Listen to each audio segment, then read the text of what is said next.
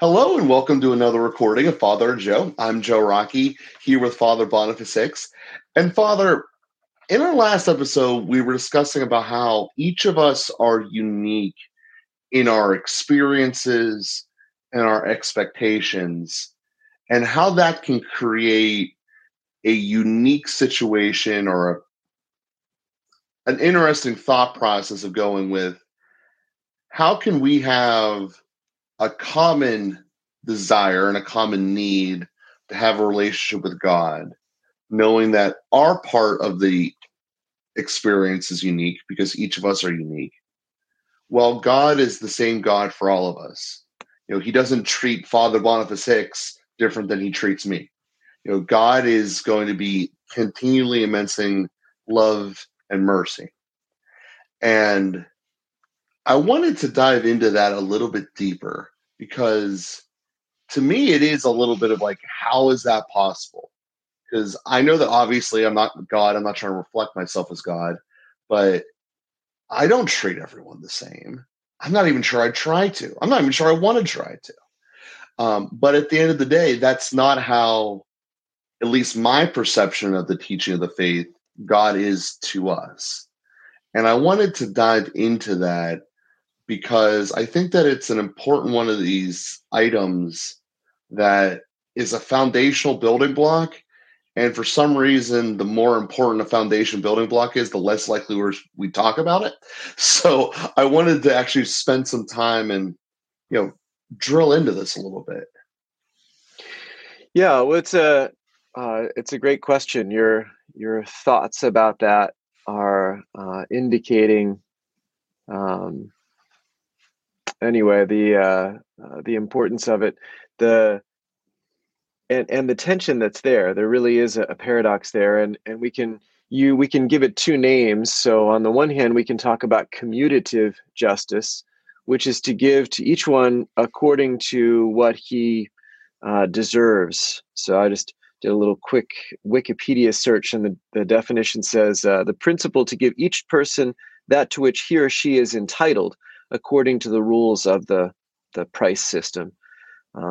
So on the one hand, there is something unique and particular that one person is entitled to more or less. That's why people have different salaries, for example. It makes sense to have different salaries. We sort of work within that system. We may not think about it too much or even as much as we should, but we do make a unique application of giving different amounts to different people. And there's a way to think through that. And then on the other hand, you have distributive justice, which is to give to everyone the same, we could say. And so everyone has to have, or everyone deserves this, at least this. And there's a kind of irresolvable tension in that. And we tend to like distributive justice or commutative justice as it applies best to us. We want to sort of give everybody else maybe distributive justice, but we want commutative justice for ourselves. We would like to be entitled to more, but we don't want anybody else to get more. I mean, there's this kind of internal tension in our fallen nature. But just to acknowledge there is a tension there. And how do you do that perfectly? Well, ultimately, love is the thing that does this perfectly. Love is the only thing that bridges the gap by always giving more in some sense and always caring for the least at the same time. And so love is what makes it possible to do both. And this is what parents discover. And maybe, I know you have one child now. God willing, we'll have you have a second child coming, don't you? Or no? Not that I know. No. Sorry. Sorry about that. I just so many people tell me that they're they're pregnant and then tell me but don't tell anybody. And I figured if you had told me that it was long enough ago that it would be okay to say it now. But anyway, that was like 18 months ago. He's here. Fair enough. But when you have God willing, if you have a second child, you may wonder, how can I possibly love this child the same way or to the same degree, the same amount as I love my first child? And amazingly, parents discover that it's possible. Pope Francis has used this image. He says his mother used to say with her 5 children, she loves them like her 5 fingers. She doesn't want to lose any of them. She loves all of them and needs all of them, but they're all unique as well. And there's a way that we can love uniquely and with equal intensity, we might say, equal degree, equal uniqueness. So I love you individually as much as I love someone else individually. We can make the differentiation, but have kind of the same quantity or intensity or depth of the love. So we do have to balance those kinds of things even in our human lives, and certainly God is able to balance those kinds of things because he knows how he made us. Another image that one could use is, well, people have different size vessels. A coffee cup and a jug can both be full, and of course they're full according to their own capacity. And that's also what God does with us. He fills each one of us. We may have different capacities, but nobody is dissatisfied at being full.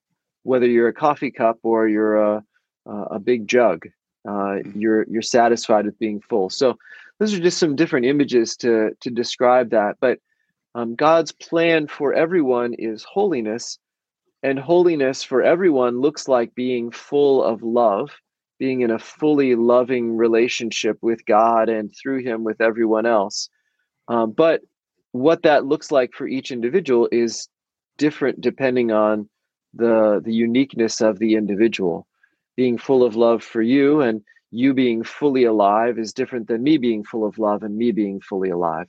And yet both of us are full, and both of us are in that sense satisfied and brought to the fulfillment of our super nature, our nature divinized by grace. Father, I just had a thought here, and this might be trying to do, unfortunately, what I think some people do, of taking what I'm doing in my life and taking a Bible verse and trying to make them mesh, even if they're not. But the thought that I had was, we talk all the time here about how it's important for us to build stronger and better relationships with ourselves, with those around us, and obviously underneath the umbrella of God. And my thought dash question here is, when we are out in our regular lives or everyday life, I guess is the more appropriate way of saying that, and we're building better relationships in whatever capacity that is for the relationship we're given with. The analogy you just gave of the different jugs being able to be filled, in my head, was like a relationship. You're pouring some of yourself into someone else's jug, making their jug have more and extra, and then overflowing it, essentially with grace and happiness to everyone else. And the thought I had there, and this is hopefully where I'm not misconstruing the Bible verse here, is that seems like the modern day practice of, when two of you are gathered in my name, I will be there. In that, when you are having a positive, healthy relationship with someone else, inherently God's grace is flowing in there. So not only are you pouring your happiness and good ideas in the relationship into someone else, but God is also contributing. And like I said, I don't want to try to think that that's how. I don't want to be wrong about applying this, but in my mind, that would explain a lot of how someone can do the smallest thing in a relationship and it has such a massive impact that objectively doesn't make sense. Why did this make such a big deal? But it does. Like the small things that people twinkle about. And that was a thought I had. Like I said, if I'm completely wrong, shoot it down. But it seems like that's the essence of byproduct of us living and trying to have better relationships with each other. Well, I think it's a beautiful way to understand that passage. I think that's a beautiful interpretation. I would say something like, God loves in our love. And so it's just another way of saying what you said. When I love, it becomes a kind of vessel for carrying God's love as well.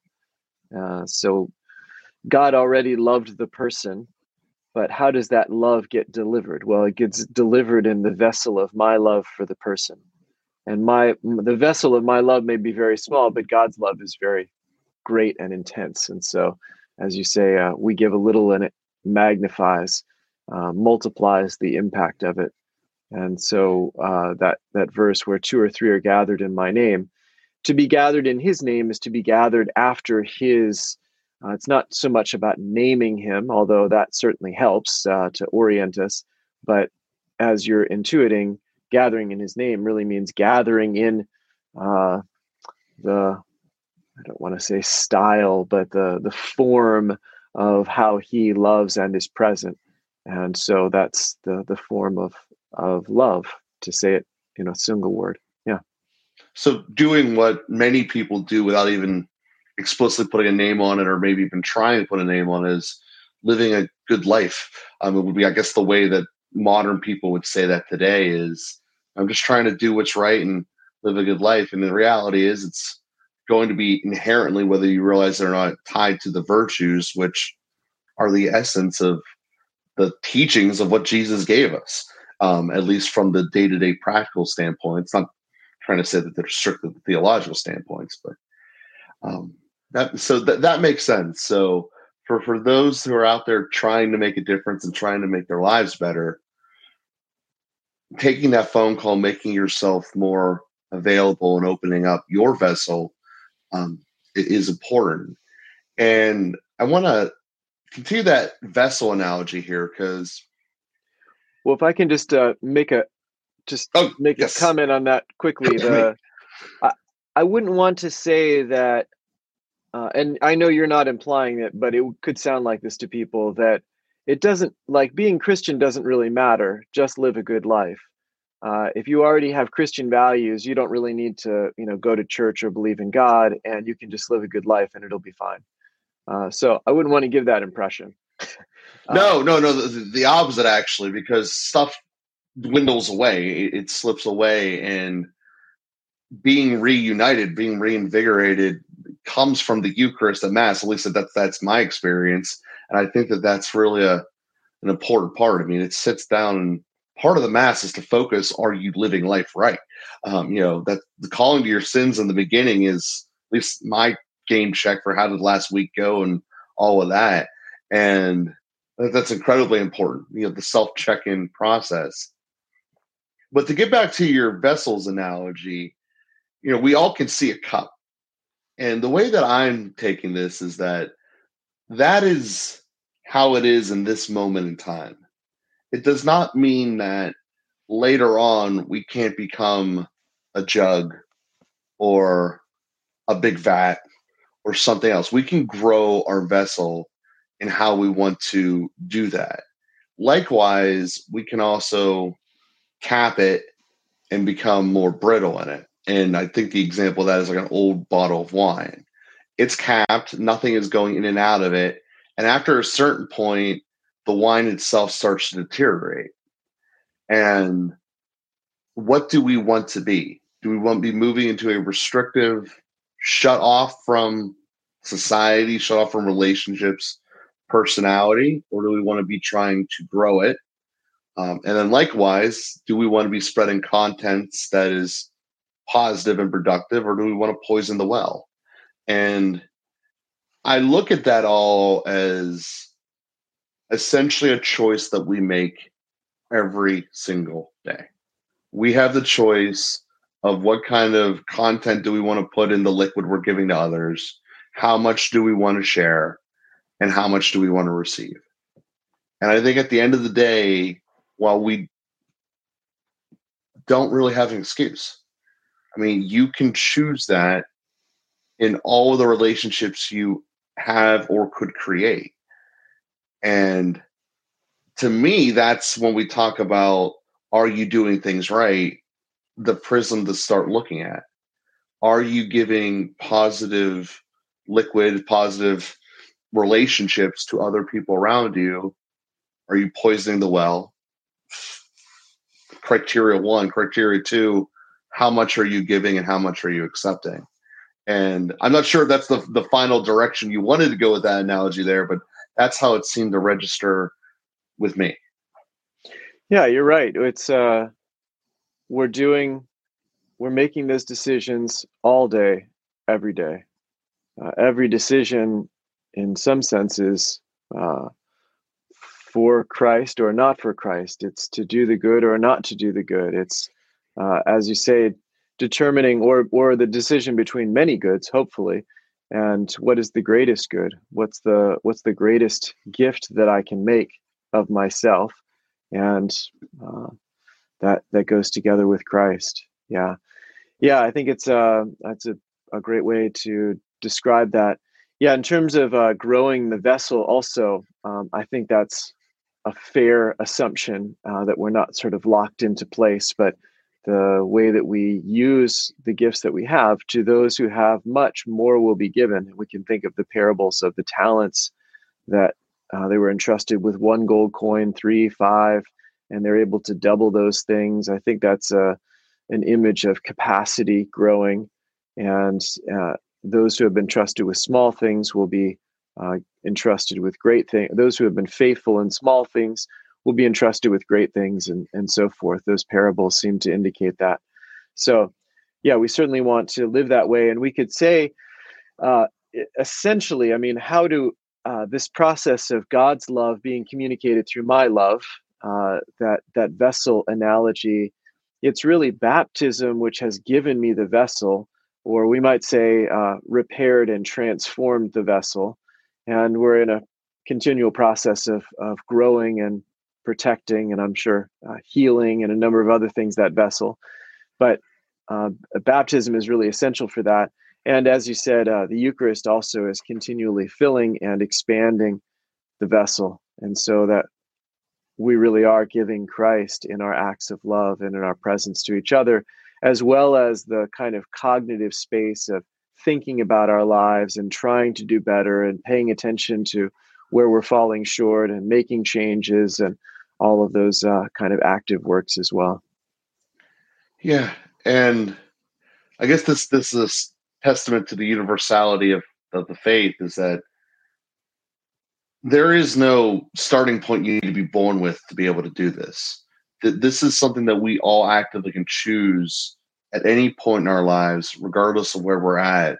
And there is no prerequisite. This isn't like you're to become the king of England, you need to have been born from the king of England. This is, I can live this, I want to live this, and this is how. And thinking of the talisman that you just brought up there, they got to different talent levels and skill levels, and that's why they were ultimately chosen to be given the 1, 5, or 3 based upon their talent level. But it wasn't like the one started off with saying, "Hey, I went to Harvard and I know everything," and you barely got through community college. It was they worked, and this is how they got there. The starting point was not what was relevant. What was relevant was, what did you do with the ability you have, and did you grow it? Because presumably everyone started at the same point in that parable. At least that's the way I have always interpreted. You had 3 people there. One got very efficient at what they were doing. One got kind of efficient, and one didn't try at all. And that's how I've always interpreted that. And that's the choices we have in our lives. I've always taken that to the next level. That's essentially what eternity will be, in terms of paradise and having to wait through purgatory to get there. That's my thought process of it. I could be completely wrong on that and making more out of it than it was intended to be, which my mind unfortunately has a tendency to do. But sticking with the core point, we have the ability to choose to do this ourselves and to grow. And while our actions in the moment may seem small or insignificant, everything has a momentum and a building factor. And it leads to, when we're evaluated 3 years later, 10 years later, these little small things we're implementing in our daily life now add up over time to the point where, oh, you fit into the category where you should be given 3 talents instead of 1, or 5 instead of 3. And I think that that's all something to keep an eye on in our day-to-day lives. Yeah, that's an interesting question about the talents indicating already a level of expertise. I can't say I've ever read that parable in that light, but it probably fits. It seems to be presented in more of a natural capacity mode, that there is not an obvious differentiation about why he gives 1 to one, 3 to another, and 5 to another. But it's a fair comment. I have to think about it a little bit more. In any event, we want to do, whether it's a natural ability that we're choosing to invest, or whether it's already some invested and grown natural ability that gives us the capacity for more. Either way, we want to give everything. So that's another point of that parable. Everything is invested, and we want to give everything, even if we have very little. We still want to give everything. That's what we're made for. We're made to be total self-gift, not to sort of cling to whatever we have, but to respond to God's call and to give everything. And then especially thinking in terms of spiritual goods, when whatever we give is multiplied. Now, if you have $100 and you give away $100, then you're out $100. But the love that you have given with that $100 is multiplied. You have more love after you gave it away than you had before you started. Beautiful. And we're going to continue this line of conversation here in our next episode. So I did not bring up another question like I had for about the last month and a half. So we're going to continue down the line of this, Father, and we will be with you guys here again next week and give us something to implement into our daily lives.